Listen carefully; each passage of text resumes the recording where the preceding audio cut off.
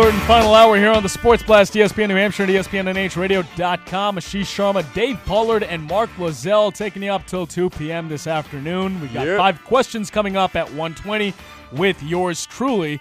We've been sort of all over the place today. We talked a little bit about Pablo Sandoval in the opening. Got to Gordon Hayward and the Celtics. LeBron James potentially skipping town in the year. We talked about the ESPYs with Peyton Manning hosting. Yep.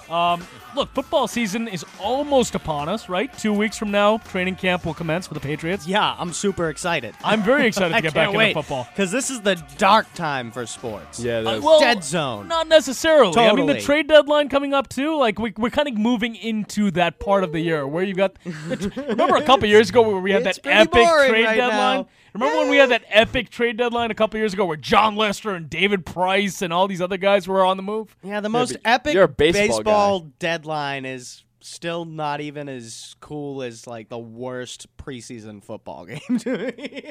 I disagree. I think look, preseason, it's the same way for me every year. I get super amped for game 1 of the preseason, and then after about 3 minutes of the first quarter, I'm like, preseason. But I think it's a good time to sort of get our feet wet here. Yeah, you wanted to talk about the Bruce Arians thing. Yes, there was a very interesting story coming out of the Cardinals camp recently that made me laugh a lot, and it got me thinking about the Patriots and the way that they just sort of ruin teams. They do. You know, they do.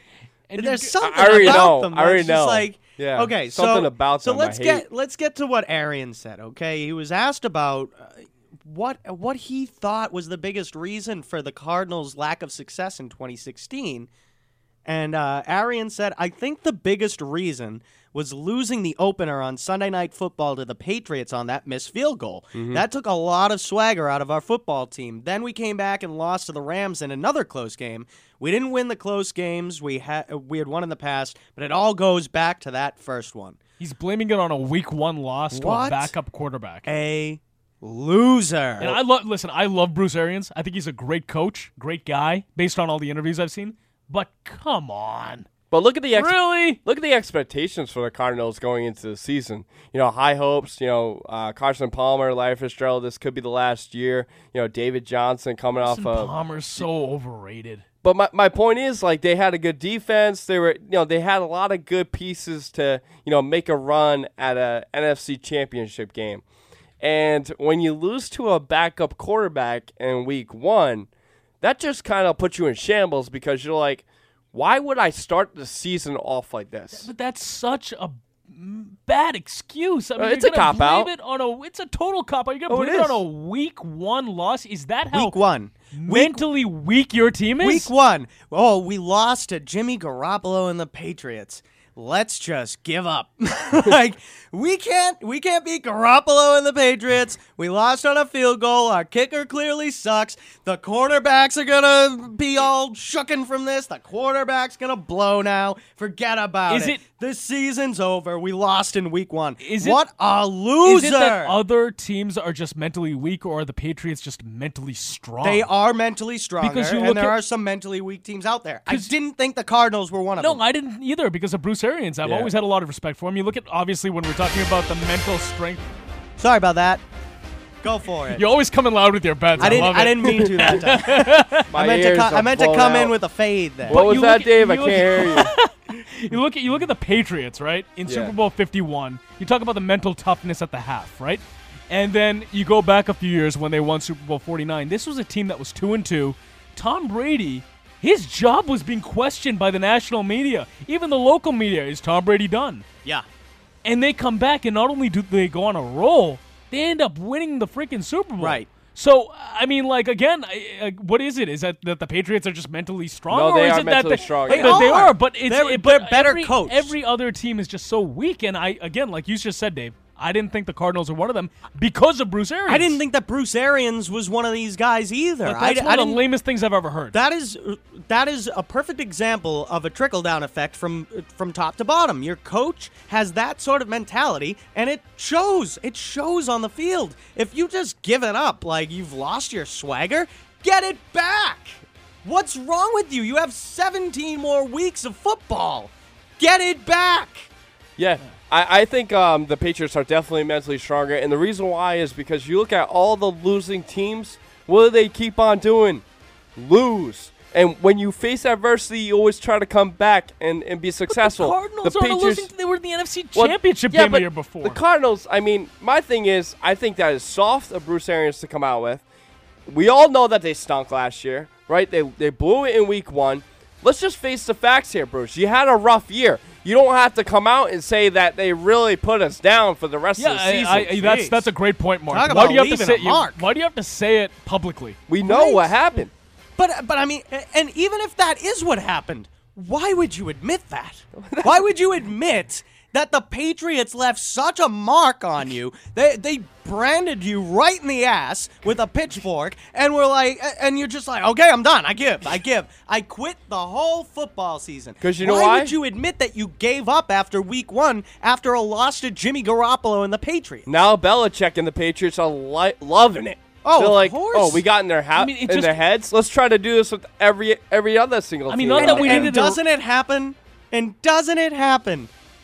way more often with the Patriots than with any other team where they go into there's some sort of victory they have. They torture teams. Right. And it doesn't have to be a blowout. It could be a blowout. Maybe that does you in. But maybe it's a close game like this with your backup quarterback and the other team still loses. The Patriots have a now long-standing history of just destroying teams. And not just destroying them on the field, but destroying their morale. That's what I'm talking about. The psyche of these teams has been destroyed by the Patriots. I think we've got a little bit of a list here, right? Yeah, we do. We've compiled a list of teams that the Patriots have ruined. So can I say the first one? The first one's obvious. It's got to be the Rams in Super Bowl 36. Absolutely. That was the greatest freaking show on turf. Yep. What have they been since? They've been nothing. They've been the worst turd on turf. Like you just said, Isaac Bruce, Kurt Warner, Marshall Faulk, Torrey Holt. They had to migrate. They really did. They left St. Louis a decade and a half after the Patriots beat them when they were the greatest show on turf. Marshall Faulk was like all-pro every year. I think he might have had one 1,000-yard season after that, and then after that, nothing. Like no 1,000-yard seasons after that. Right. Patriots curse. Every team in the AFC East, every coach in the division. Every single team in the AFC East over the past decade and a half has been ruined has had by the Patriots. Multiple quarterback changes. How many multiple coaches? Coaching changes. How many coaches? 22 coaches in the Bill Belichick era in the AFC East. That is bad. Including Bill? The Jets are terrible. I think that's outside of Bill. Okay. There be 22 coaches. Bill Belichick has coached the Patriots for this last decade and a half, and all the other AFC East teams have had a combined 22 head coaches during that span of time. Plus quarterback changes. Oh yeah, we didn't even get to the quarterbacks. Like and the Patriots have had one quarterback change. Bledsoe to Brady. I'll say quarterbacks close to 20. I'd say close to 20. The Jets might have had 20 in the last 3 years. They are a crapshoot of quarterbacks. All right, we'll come back to the AFC East. So just going back to Marshall Faulk real quick. Yeah. After the Super Bowl, he actually didn't register a 1,000-yard rushing season. Really? Destroyed. Was he close at all? 953 the very next year, so very close. But then after that, 800 roughly, 700 roughly. Ruined. He was ruined. All right, moving down the list. Colts. Oh, yeah, of course. After Peyton Manning. Totally ruined. Ravens. Especially Brian Billick's Ravens, because I'd make the argument that Harbaugh the Colts for one more second there, because not just ruined by the Patriots, but manhandled in each instance in which they meet in the postseason. Except for the 06 AFC title game. That's a team you could say, okay, well, I mean, at least they get to the postseason, but then they play the Patriots, and they just get manhandled. It was so bad that boys out there against the Colts. It was so bad that Jim Irsay had to take a bottle to the face and drive home all night. Ruined.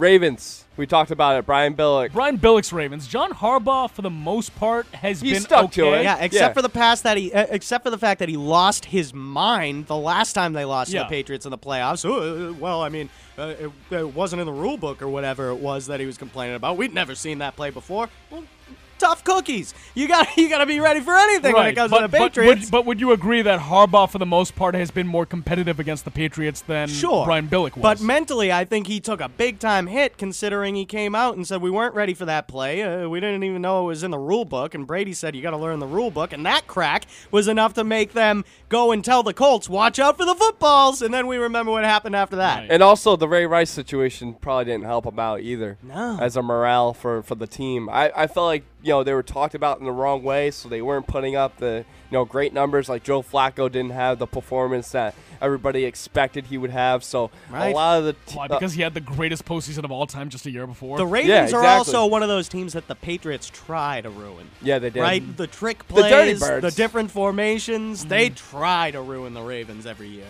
Another dirty bird. The Falcons. Ooh. See, the thing is, I mean, this is just this is just one meeting where they've ruined them. Don't we know though what's about to happen to Matt Ryan and the Atlanta Falcons? They're going to become irrelevant. No, they're going to be under 500 this year. They're going to be bad. They are still struggling. It's the NFC South though. The NFC South kind of sucks. I mean, you still have the Panthers.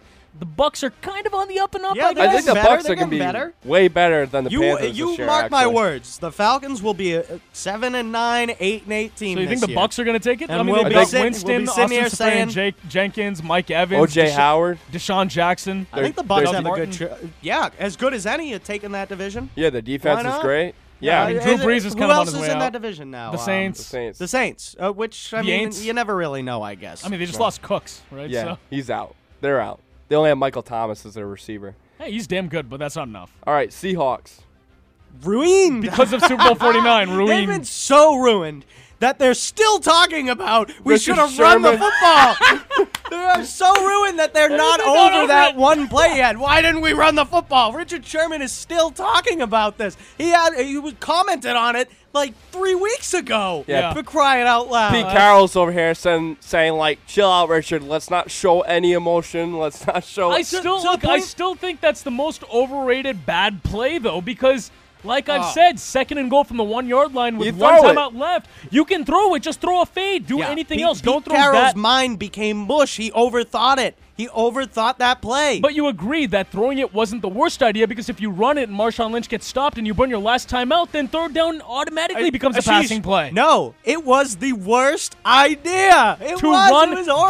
that passing play. If Yes. you run a fade, fine. Just don't run maybe. So the decision or to just pass. hand it off to Marshawn Lynch. And We've if he talked gets about and this then if he a million we times. have, and if he gets stopped, Dave, you burn your last time out. Guess what? You got to throw it on 3rd down. Right, now. which is why You throw it Belichick anyway. knew what he was doing, and Yeah. Carroll did not. Carroll's mind turned to mush. Richard Sherman is still talking about that play.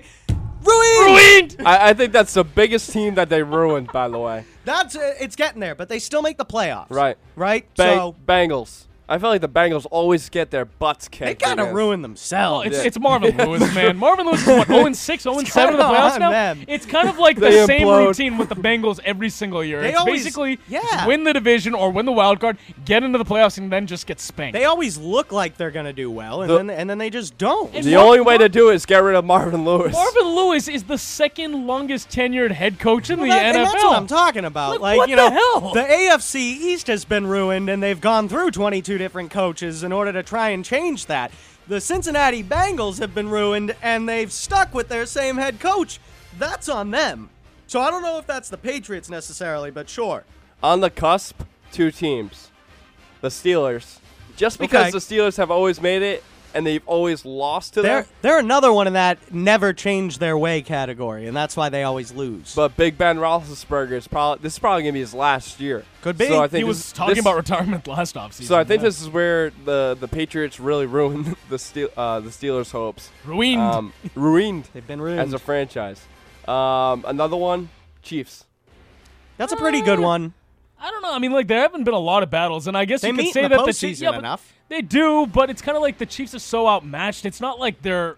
Yeah, but I they don't took know. out Brady's leg, and Yeah, then I was Brady. gonna say that Bernard True. Pollard kind of evened the score, right? Yeah. Right. In 2008, when he just The dove one- at Brady's knee and The just one gave us lost all. season in all of this. Oh. Right. Yeah. All right. So 2 teams that have not been tortured by the Patriots. Sure. Denver Broncos, Good one. New York Giants. Oh, Giants definitely have. If you asked me who Yes. has the Patriots number, it's definitely the Giants. And the easy way to do that is give Tom Brady the only 2 Super Bowl losses in his career. Those two teams have not been ruined yet. And the Broncos, you've had battles where you've beat them a few times, they've beat you, but it's kind of been a 50-50 split. And even forget Peyton Manning and forget Tim Tebow. Go back to 2005 when Champ Bailey had that nearly pick 6 before Ben Watson took him out. Yeah. Tom Brady was terrible in that game. Troy Brown, I think, muffed a punt. That was a terrible game. And Jake Plummer. Jake the Snake. Jake Plummer beat Tom Brady in Unbelievable. the 2005 divisional game to give him his first ever playoff loss. So, yeah, it's kind of been a back-and-forth tango with the Broncos. I'll give you that one. Yeah, it is. Yeah, it's up there. It's hard to breathe. But I think these two teams are really going to play a factor this year for the Patriots because, the Denver Broncos, Trevor Siemian, he's an average quarterback. He's probably going to get them to 9-7, 10-6 That possibly defense because of that is defense. Scary, though. But the Giants could actually have some revenge. I mean, the Patriots could get some revenge from the Giants this year. Well, you never know. I think the Giants are sort of due for one of those runs. Well, here's the thing about the Giants, and I know they just added Brandon Marshall. You've got a team that's comprised of a lot of divas. Sure. Good defense, Yeah. though. Odell Beckham Jr., Talented, Brandon though. Marshall. Talented divas. And they just got rid of Victor Cruz, right? Didn't he go to Chicago? Yep. He went to Chicago, yep. So, I mean, look, you've got talent on that roster. Brandon Marshall and OBJ. I just feel like around week 6 or 7, one of them is going to start complaining about not getting enough touches, not getting enough looks from Eli. Good, maybe. I don't think maybe, Brandon Marshall but will. Look, I wouldn't sleep on the Giants at all this year. I really think that they're a team to watch out for. I mean, they're NFC due East, for a playoff The run. NFC East is always kind of a crapshoot. You've got the Cowboys. I mean, Yeah. it depends on what happens with Zeke and his whole domestic violence thing. But Dak Right. Prescott, the Redskins, you know me, I'm a Kirk Cousins guy. I like the guy. I think he's a good player. The Eagles, I don't even know what to make of them. So Don't forget Shepard from the Giants and their defense, man. Landon Collins, they got Jonathan Pierre-Paul, Olivier Vernon. Who could go wrong? Jonathan Pierre-Paul or Jason? Jason Pierre-Paul. I was like, does he have a brother? Yeah, same thing. All right, we went way over on this segment, but it was good to talk football again for the first time in a while. So we're going to, as the bet ends, sorry about that. Sorry. We're going to take it to break, and we'll be back with 5 questions hosted by yours truly. We'll be back after this. There is more to me, Queen Eliara of Elfgard, than my elven magic. Just as there's more to Geico than saving you money, Geico also gives you 24/7 access to licensed agents online, on the phone, or on the Geico app. And while I am a mighty elf queen, I am also a mighty big fan of barbecue potato chips. Minions! More smoky mesquite. Geico. Expect great savings and a whole lot more. This is Shaquille O'Neal, And the Shaquettes. reminding you that anytime Anytime. is a good time Good time. for the cooling, drying, fresh scent of Gold Bond powder spray. Like after the gym Or a crowded elevator ride. or golf Or working with farm animals. or a hard day's work. Like sportscasting. You said it, ladies. Stay cool with Gold Bond powder spray. Stay cool with Gold Bond. He worked out early, practiced late, and studied well into the night. The next day, he did it all over again. She missed time hanging out and socializing with friends so she could make it on time to practices and games. He became a top student and a confident leader, even as he helped his team win back-to-back conference titles. She became a role model in her community, even as she led her team to an undefeated season. And when they finished playing high school sports, what did they do next? She graduated from college with honors and went to work for a successful company. He attended graduate school and became a difference maker in his community. Because that's what student athletes in New Hampshire do. They use the skills they develop playing high school sports today To do even bigger things in life tomorrow. high school sports. A winning part of a complete education. This message presented by the New Hampshire Interscholastic Athletic Association and the New Hampshire Athletic Directors Association. Hi, I found a toy dinosaur over on the playground by Smith Street. It had this phone number on it, and, well, I just wanted to make sure the dinosaur made it back to its little owner. Yeah, hi. I think I found your kid's stuffed animal near the swing set. Just want to call. I'm sure she misses it. I know my son gets super attached to the smallest things, even a fire truck, and I'd be happy to drop it off.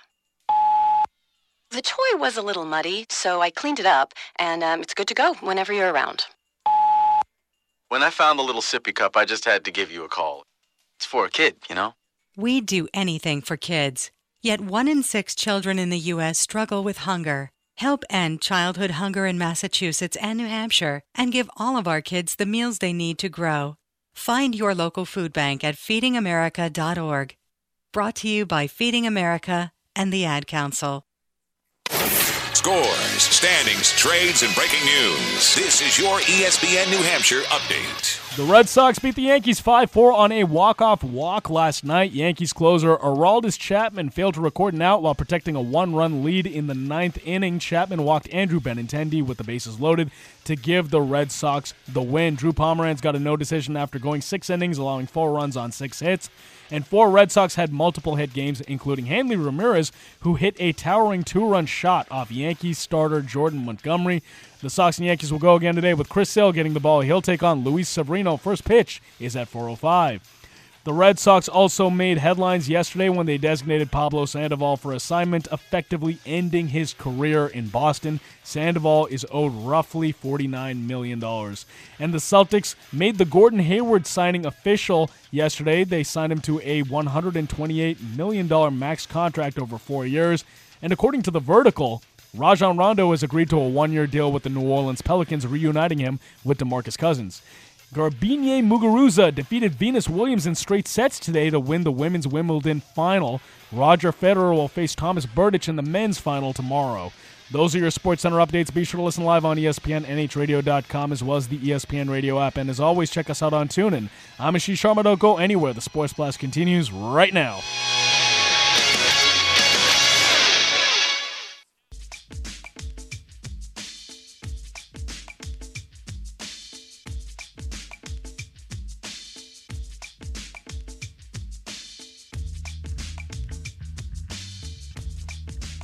All right, back here on the Sports Blast, ESPN New Hampshire and ESPN NHRadio.com. It is time now for 5 questions, and this week I have the honors.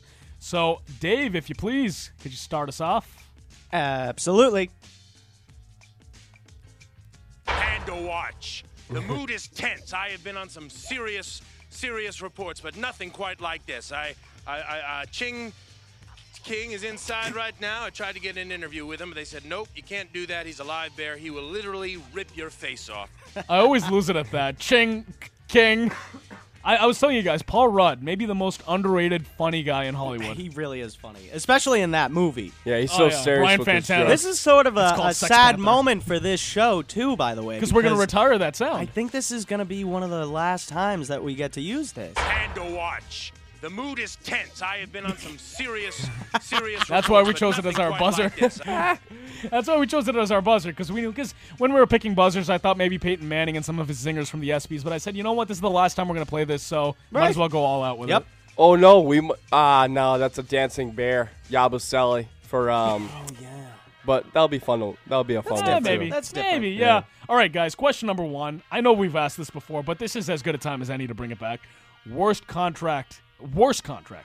Pablo Sandoval or Carl Crawford? Crawford's deal was $142 million over 7 years. Pablo was 5 years and $95. So which one was the worst contract? Easy. Pablo Sandoval. The reason why, because they traded Carl Crawford. They actually found a trade partner to give up that kind of player with that contract. And the Dodgers took the money, too. Dodgers took the money. Dodgers are idiots for doing that. But I would say, the Red Sox really lost out on Pablo Sandoval. They had ideas for the future, didn't realize that who they were getting in return, and I felt like they just completely fell flat on their face signing Pablo to that $95 million contract. Yeah, no question for me it's Pablo for multiple reasons. Carl Crawford coming in here, you didn't expect him to flounder like that. Carl Crawford was a stud in Tampa Bay, so I almost don't blame them for bringing in Carl Crawford. It didn't work out, and when it didn't work out, you did find a trade partner in the Dodgers, and they took the money. This case, Pablo was already over the hill. You didn't expect much from him. He was supposed to have a weight clause in San Francisco, which you ignored. You brought him in here anyway for $95 million, and he ended up having to eat the second most amount of money in MLB history for a DFA'd player. This is one of the worst signings in not just Red Sox history, but in Boston sports history. Yeah. It's the second worst if you just want to go based on production and the money that you lost on the player. It is the second worst signing in the history of Major League Baseball. So no question for me, Pablo Sandoval is a worse signing than Carl Crawford. And I go a step further and I say it's one of the worst signings if we had to think about it, if we had the time to collect the information in Boston sports history. All-time sports, possibly. You never know about that. Could be right up there. We'd have a lot of research to do, but I guarantee you, he's top 10 in worst signings ever. All right, question number 2. Hey, you're making me look stupid. Get out here, panda jerk. It's John Farrell. John Farrell. Get off your phone. Dave Dombrowski. All right, guys. This past Monday, we saw Aaron Judge put on an absolute clinic during the 2017 Home Run Derby. If you could choose any all-time great slugger in his prime to go head-to-head versus Judge, who would you choose? That's a great question. I would go Mark McGwire.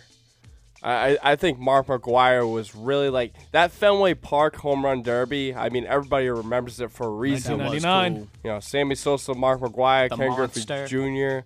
I would go Mark McGwire. I just think he has the power to compete with Judge. I would have went Ken Griffey Jr., but I think Griffey's more of like just a beautiful swing, and he can really hit a decent amount of home runs. But like Mark McGwire, oh yeah. Yeah, to me, you've got one of the better young guys in the game that was actually in this very same home run derby, and it's Giancarlo Stanton.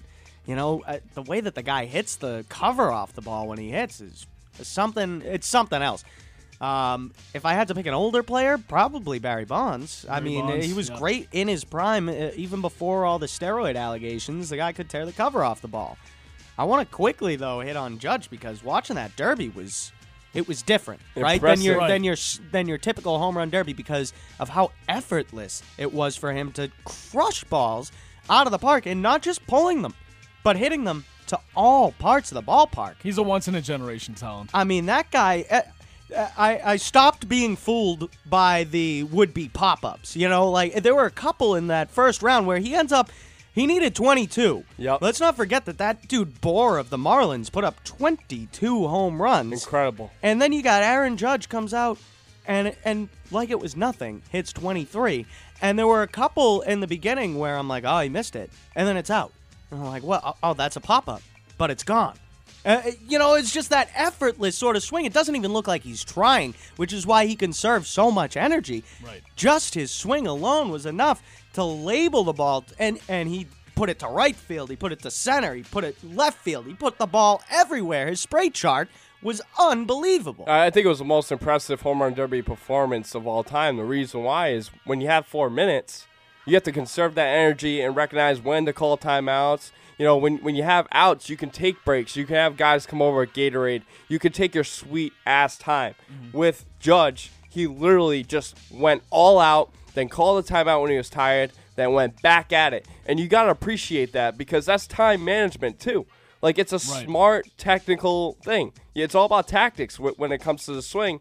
And you got to make sure that your mechanics are on point. But with Judge, he has such a great swing, great power, that ball is going to be gone whether it looks like a pop-up or not. Another guy that I would keep in mind is Mike Trout. Mike Trout probably would definitely give him a run for his money. But yeah, I think, Aaron Judge, before we move on to the next question, just unbelievable. This kid's going to win Rookie of the Year. He's going to win MVP. He already has the Home Run Derby. It's unbelievable. He's probably in contention for the Triple Crown, right? Because he's hitting for average as well. He could win all the above. He could be the face of baseball going forward, and it just adds to the fact that he's a Yankee in one of the biggest markets in the game. As a Red Sox fan, that sucks, but as a baseball fan, that's awesome. And he's a good kid. He's likable. I'll tell you this, and it struck me. It really sucks as a Red Sox fan to recognize that you are rooting for him and that the rivalry is dead. Well, I think that I think you know what he is. I don't think he's the dead. next Derek Jeter. It's getting there. He's the next. It's coming back. But like right Derek now, Jeter with power. But if you look, did you root for Aaron Judge at the Home Run Derby? Were you rooting for him to win? No, but I wasn't rooting against him. Yeah. I was rooting against him because I hate the Yankees. I don't hate him though. Okay, let me tell you, I wanted him to win. I was rooting for him. I thought he was going to lose. It's kind of the hate-respect thing that you talk about with Derek Jeter, though, right? Yeah, but I would never have said a good thing about Derek Jeter while he was playing. Yes, you respected him, but you never mentioned the respect part. Why would you? That's because this kid is so young. You have to kind of let him be around for a while where you're like, oh, or is it because the rivalry's dead? Part of it is the rivalry's dead, but I feel like yesterday there was more electricity at Fenway Park for a Red Sox-Yankees game than there has been for a long time. I will give you that. It was a good game. The Boo Birds for Jacoby Ellsbury were louder than I can remember. So wait, this gives us an excuse to root against the Yankees? Is that what you're saying? This is what I was getting at. You heard Fenway yesterday be louder than it's ever been. Do you think it's a coincidence that Aaron Judge was front and center in the face of that All-Star game and that home run derby? Jealousy. Possibly. I believe that because Aaron Judge showed his face and made such a statement, all of a sudden, a little bit of fire. Rivalry might be on the way up. That's the thing. You kind of love to hate the Yankees. Little bit of fire. You want them to be good so that you can compete against them and beat them. And I don't think it's a coincidence at all that following Aaron Judge's performance, where he became pretty much Mr. Worldwide, and was the face of the Derby in the All-Star game. Whoa. He's not Pitbull. Chill out with that. Mr. Worldwide. Interesting. Yeah. I honestly believe that's why you heard Fenway louder than it's been for any other Yankee series in recent memory. Keep an eye on Fenway Park today. I think something might happen between the two teams to spark the fire even more. That'll be fun. And just talking about all-time great home run derbies, I just want to mention Josh Hamilton in, 2008? Just unbelievable. 28 home runs in one round. Yeah, unbelievable. I think that was actually bad because he went over what he needed to do in a particular round and he got tired out. How about Pitbull, by the way, at that home run derby? Oh, that was awful. Like worst ever, maybe? That was terrible. Probably. Maybe one of the worst choices ever for It is Miami. He's from there. He's from Miami, right? I get it. Cuba. Pick someone with better, newer from Cuba, music. But Miami's right next to Cuba. Yeah, so he's they're all in there. that region. I get it. But but just to answer my own question too, Sammy Sosa. Sammy's going. Slamming Sammy. I just want to say, like, if you're gonna, as a musician, use the same word twice in a song, I'm usually like, man, you're not creative. Pitbull has that one song where he's like, oh baby, baby, baby, baby, baby. I'm on fire. I'm on fire.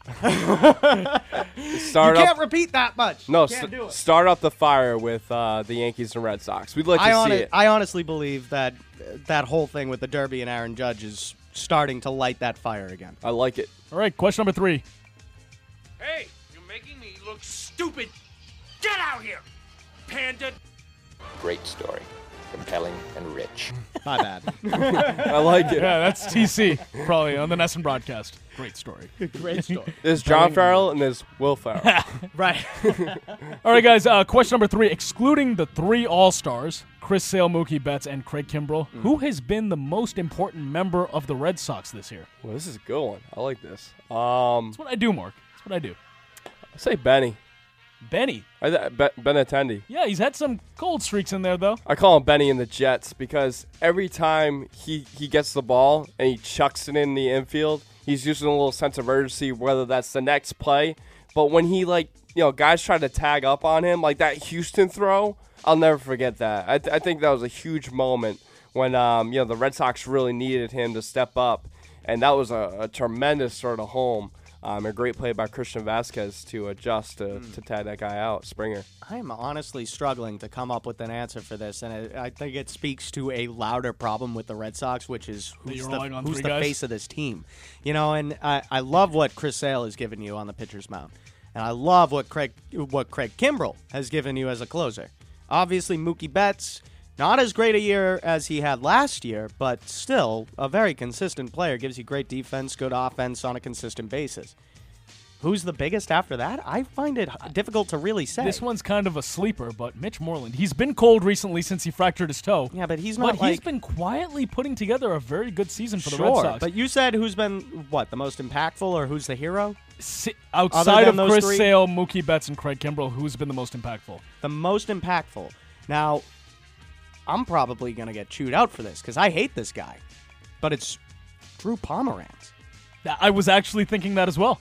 Yeah, that's a good one. That's actually a good one. Which is kind of scary. It is kind of scary. But you know what? I'm glad Dave said that because he was on my list. Yeah. He was on my list. He is not screwing up. Look, in a year where you've lost Stephen Wright and you didn't have David Price for a long time, and now you're without Eddie Rodriguez, and Porcello's had a bad year, Pomeranz, and he sucked at the beginning of the year. I'm not giving him any credit because through his first 10 games, he didn't even register for the ERA title. Yeah, he's awful. He couldn't pitch beyond 5 innings.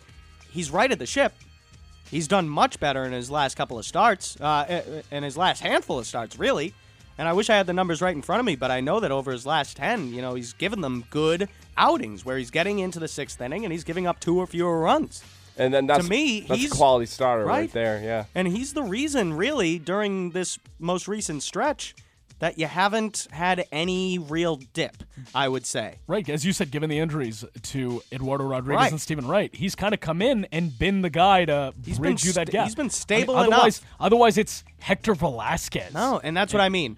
Guys like that. I honestly think Pfister. that Pomeranz, in retrospect, when you look at the rest of this team and what impact they've had, you can look directly at Drew Pomeranz and say he's responsible for giving you a couple more wins than maybe you should have. Right. I mean, he hasn't lit the world on fire, but in June, he had a 3 ERA. He's got a 3.5 in 3 starts here in July. Right. Overall, he's 9-4 with a 3.75.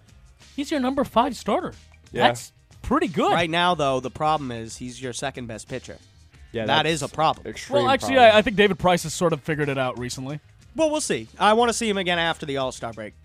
I do, because Price has pitched better, but I want to see it on a more consistent basis, and he's going up against a Yankees team that he does not pitch well against tomorrow night in the second half of that doubleheader. Yeah, I was going to ask, he's pitching Sunday, right? He's pitching tomorrow in the night game. Right. Nice. I'll be at both those games, by the way. There It's you going to be a go. long game for me. Yeah, a long day for me. Seriously. 18 innings of baseball. But good answer. Pace I like yourself. that. I will try. Yeah, I know what you're saying. Yeah, I will. Yes. Only 2 beers during the day game. I don't know what's going to happen during the night game. Watch though. out for We'll that see. sun. It's going to be brutal out there. Hot. Question number 4. All right, guys. We're going to play a really quick game of true or false here for the Red I like Sox this. in the second half. I'm going to ask you 3 questions, and I want you to just answer true or false and elaborate if possible. True or false, Jackie Bradley Jr. will finish the season hitting 300. Currently at 280. False. False. I think he'll fall short. 290-ish. So he's going to have a pretty good year with Oh, the yeah. average. I would say he'll end up back around 270, 275. Right now he's on a tear where he's hitting like 370 over the course of his last 30 games or so. Something Yeah, like he's that. smoking the ball. That's Jackie Bradley for you, though. Yeah. JBJ loves to go on his streaks, and that includes cold streaks. So I expect him to end up with a reasonable batting average, Right around around where he is now, 270, 275. Okay. I think it'll be a little lower because I'm waiting for the cold streak to hit. Okay. He was batting 200 when he started this hot streak. So credit to him. He's up around 280 right now, Yeah, right? he raised it at 8 points. I think he'll finish strong. He could. I'm hoping for it because I want him to be one of those consistent guys. But, I mean, for a streaky hitter, when he goes on streaks, they kind of last longer than you'd expect, too. Right. So I don't know what's better, taking those streaks where he's super hot or just, getting the consistency out of him where he's a little less than he is when he's on a hot streak. But, the consistency's there. He better save some for the playoffs, though. True or false, Chris Sale will reach 300 strikeouts by year's end. True. It's going to be close. Currently at I'm 178. I'm hoping for it, so I will say true. I'll I say want to see that 302. happen. He's at 178. If he gets 10 today, he's at 188. He's looking pretty good. He's I on mean, like pace for most it, guys right? end the season. Yeah, he's pretty much on pace for it because most guys, when they cross the 200 mark, that's a good year. Yep. Let's say he gets 10 today. That's 188, and we're in July. And so. how many starts for him? He's got what? I don't have the number in front of me. Yeah, I I'd have don't to know. look that up. I think it's close to 8, 9 more. Starts? Yeah. No, I think he's got more than that. He's like 11-4. Really? Right now. Yeah, I think he's got probably 12 starts left in him. Well, I was wondering how many he's already started, Oh. Oh, I'd have to look that up. just I to don't know have- I don't the have his- I don't have his strikeouts numbers. per game. But it's got to be close to 10. I mean, and if you're doing that and you make 30 starts, yeah, you could do it. But I mean, that's hard to do. And he's had a history of fizzing out. That's Cy at the Young end of the written all season. over that. Oh, I think though. he'll win Cy Young. Yeah. I think he is the runaway winner right now of Especially because because Keuchel's 9-0 with a great ERA, but he's hurt. So the innings are Right. down, the strikeouts are down. Yep. All right, and final true or false before we get on to question 5 here, guys. Xander Bogaerts will hit 20-plus homers this year. False. False. Yeah, It's kind of disappointing because he's not even halfway there yet. I thought, he's at 6. I always thought that he was more of a power hitter, but you know what? If he's going to hit for average, which he's been doing this year, I'll take it. Average has gone down lately. Because last year, if you guys remember, once he started hitting the home runs, the average dipped. So it's kind of like, what would you rather have? Look, he's starting to dip right now, right around the same time he started to dip last year he's a with the first-half power player. numbers. Bad so timing to do. He's dipping at the same time without the power. Right. So I don't know what that is. Is it if he hits for power, he's going to dip, or is it just at this juncture every year he's going to start to dip? Yeah, It'll be something to be watch cautious. with Be Bobo, cautious for sure. if that happens. Yep. All right, guys, 5th and final question. Skadoosh. Skadoosh. Skadoosh. Skadoosh. All right, guys, we'll make this one quick. Robert Kraft, if you didn't know, has just purchased a Boston-based esports team. So if you guys were the owner of an esports team and you got to choose what game your, quote, athletes would participate in, what game would you go with? Would it be like League of Legends or World of Warcraft, or would you go with a first-person shooter like Call of Duty or Halo or something like that? What would you guys go with? It could even be freaking Mario Kart on N64 for all I care. I think these leagues could be any game, right? Yeah, I think they're actually pretty cool because it kind of gives the players an opportunity to show off like their really professional skills. Because some of the things that I see on ESPN too, it's pretty crazy the amount of adrenaline that goes through you playing these things, especially like Madden Nation. Madden would be cool. I think Madden, if they came out with like a Madden league, which That they would are, be nuts. I'd watch that. I don't think they have it. I think they just do Madden Challenge or Madden Nation. But it's not like they do it over the course of the year. If they did that and had it like on NFL Network or on ESPN, that'd be pretty cool to see. I don't know if I like any of this. You're just anti. I don't know how I really feel about it. Wait, what was So exactly your question? So if you were the owner of an esports team and you had to choose the game that they were participating in and playing other teams against. Yeah, so it's like video games. Playing against other teams, what would you go with? Probably NHL. I mean, that's got one of the best games in terms of pro sports, but I mean, a lot of these games, it's like it's Overwatch is the big one, right, in the esports category. So. Something like that. Yeah, I know there's a League of Legends one. Yeah, I honestly so don't get that game. I mean, it's a lot of the shooter games, which I mean are cool. Doesn't it have to be like a computer game though? No, not it could be necessarily. a video game. Like I've seen Halo. I think a lot of these guys end up streaming on their PC and they're playing on their Xbox. You know? So Something like that. I don't know. There's a whole weird culture behind esports, but don't ever try and tell me that these are sports. You know what? I completely agree with that. Just as much as the spelling bee is a sport. But you know what I'd love? Super Smash. Oh, I'd that's watch okay. I'd watch that. That would be pretty fun. See, the thing is, because of the randomness. I'm sorry, but like, I would so much rather like join in on that. Right? Like, that's true. It's so much more fun to play. Like, you want to play Super Smash Brothers you don't against watch. people. That's true. Like, who just sits there and watches other people play video games? But it's still entertaining. Like, I've been in situations like back in college where there's only a limited number of controllers, and it was almost just as fun to watch someone play Super Smash Brothers. You were always going to get a turn. Of course, yeah. But you weren't like upset to give up your controller because you're still going to be entertained. No. You weren't upset to give up your controller because you knew it was going to come back to you. Yeah. Fair enough. At some point, you knew you were going to get another go at it. Yeah, you're like, oh crap, I lost this one. Oh, well, I have one more down the line. Like, fair enough. I mean, when we were kids, wasn't it like you had that one friend that would hog the controller? Well, because he would win. Because he'd keep winning. It was winner's keep. Winner's keep. I want a toy. Give me my toy. I want to play. All right, that wraps up 5 questions. We will be back with the blast off. Don't go anywhere. ESPN New Hampshire. It's the Sports Blast. 1250 ESPN New Hampshire, Manchester's local ESPN. There is more to me, Queen Eliara of Elfgard, than my elven magic.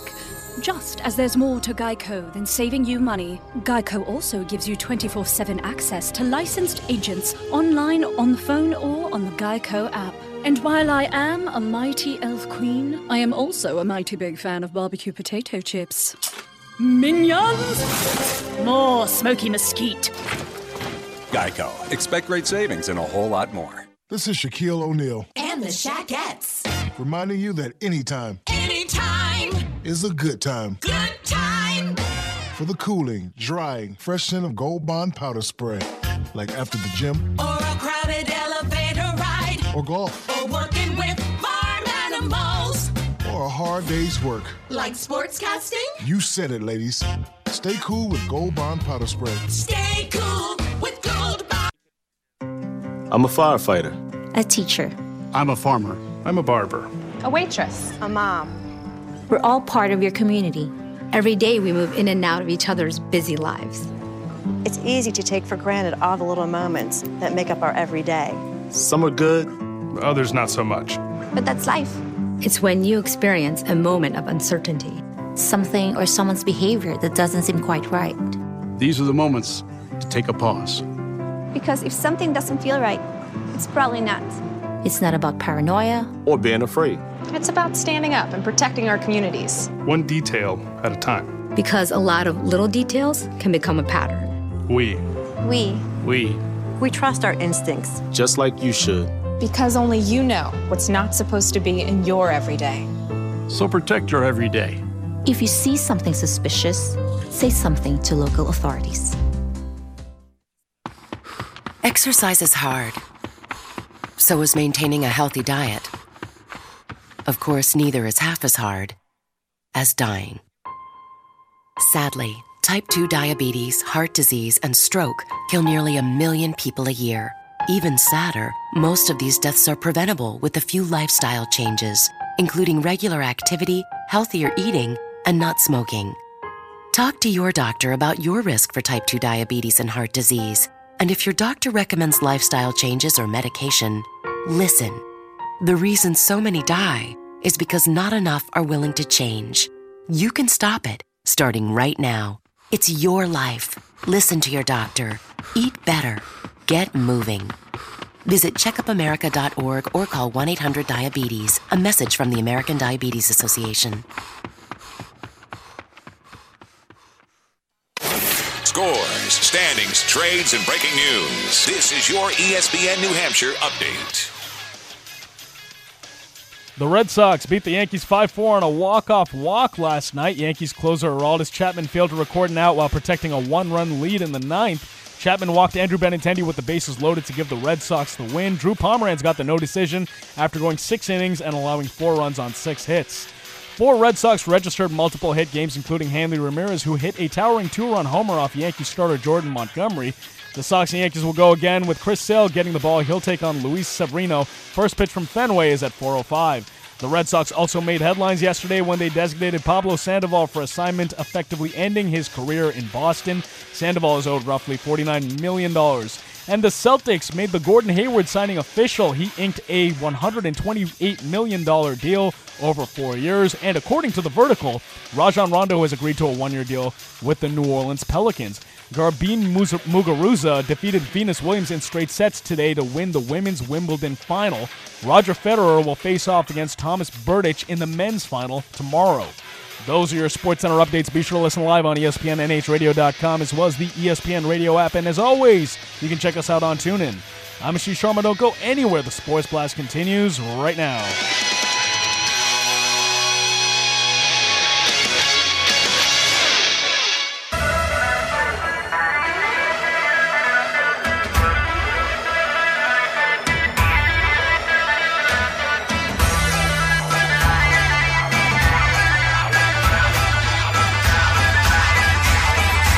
Infinite power.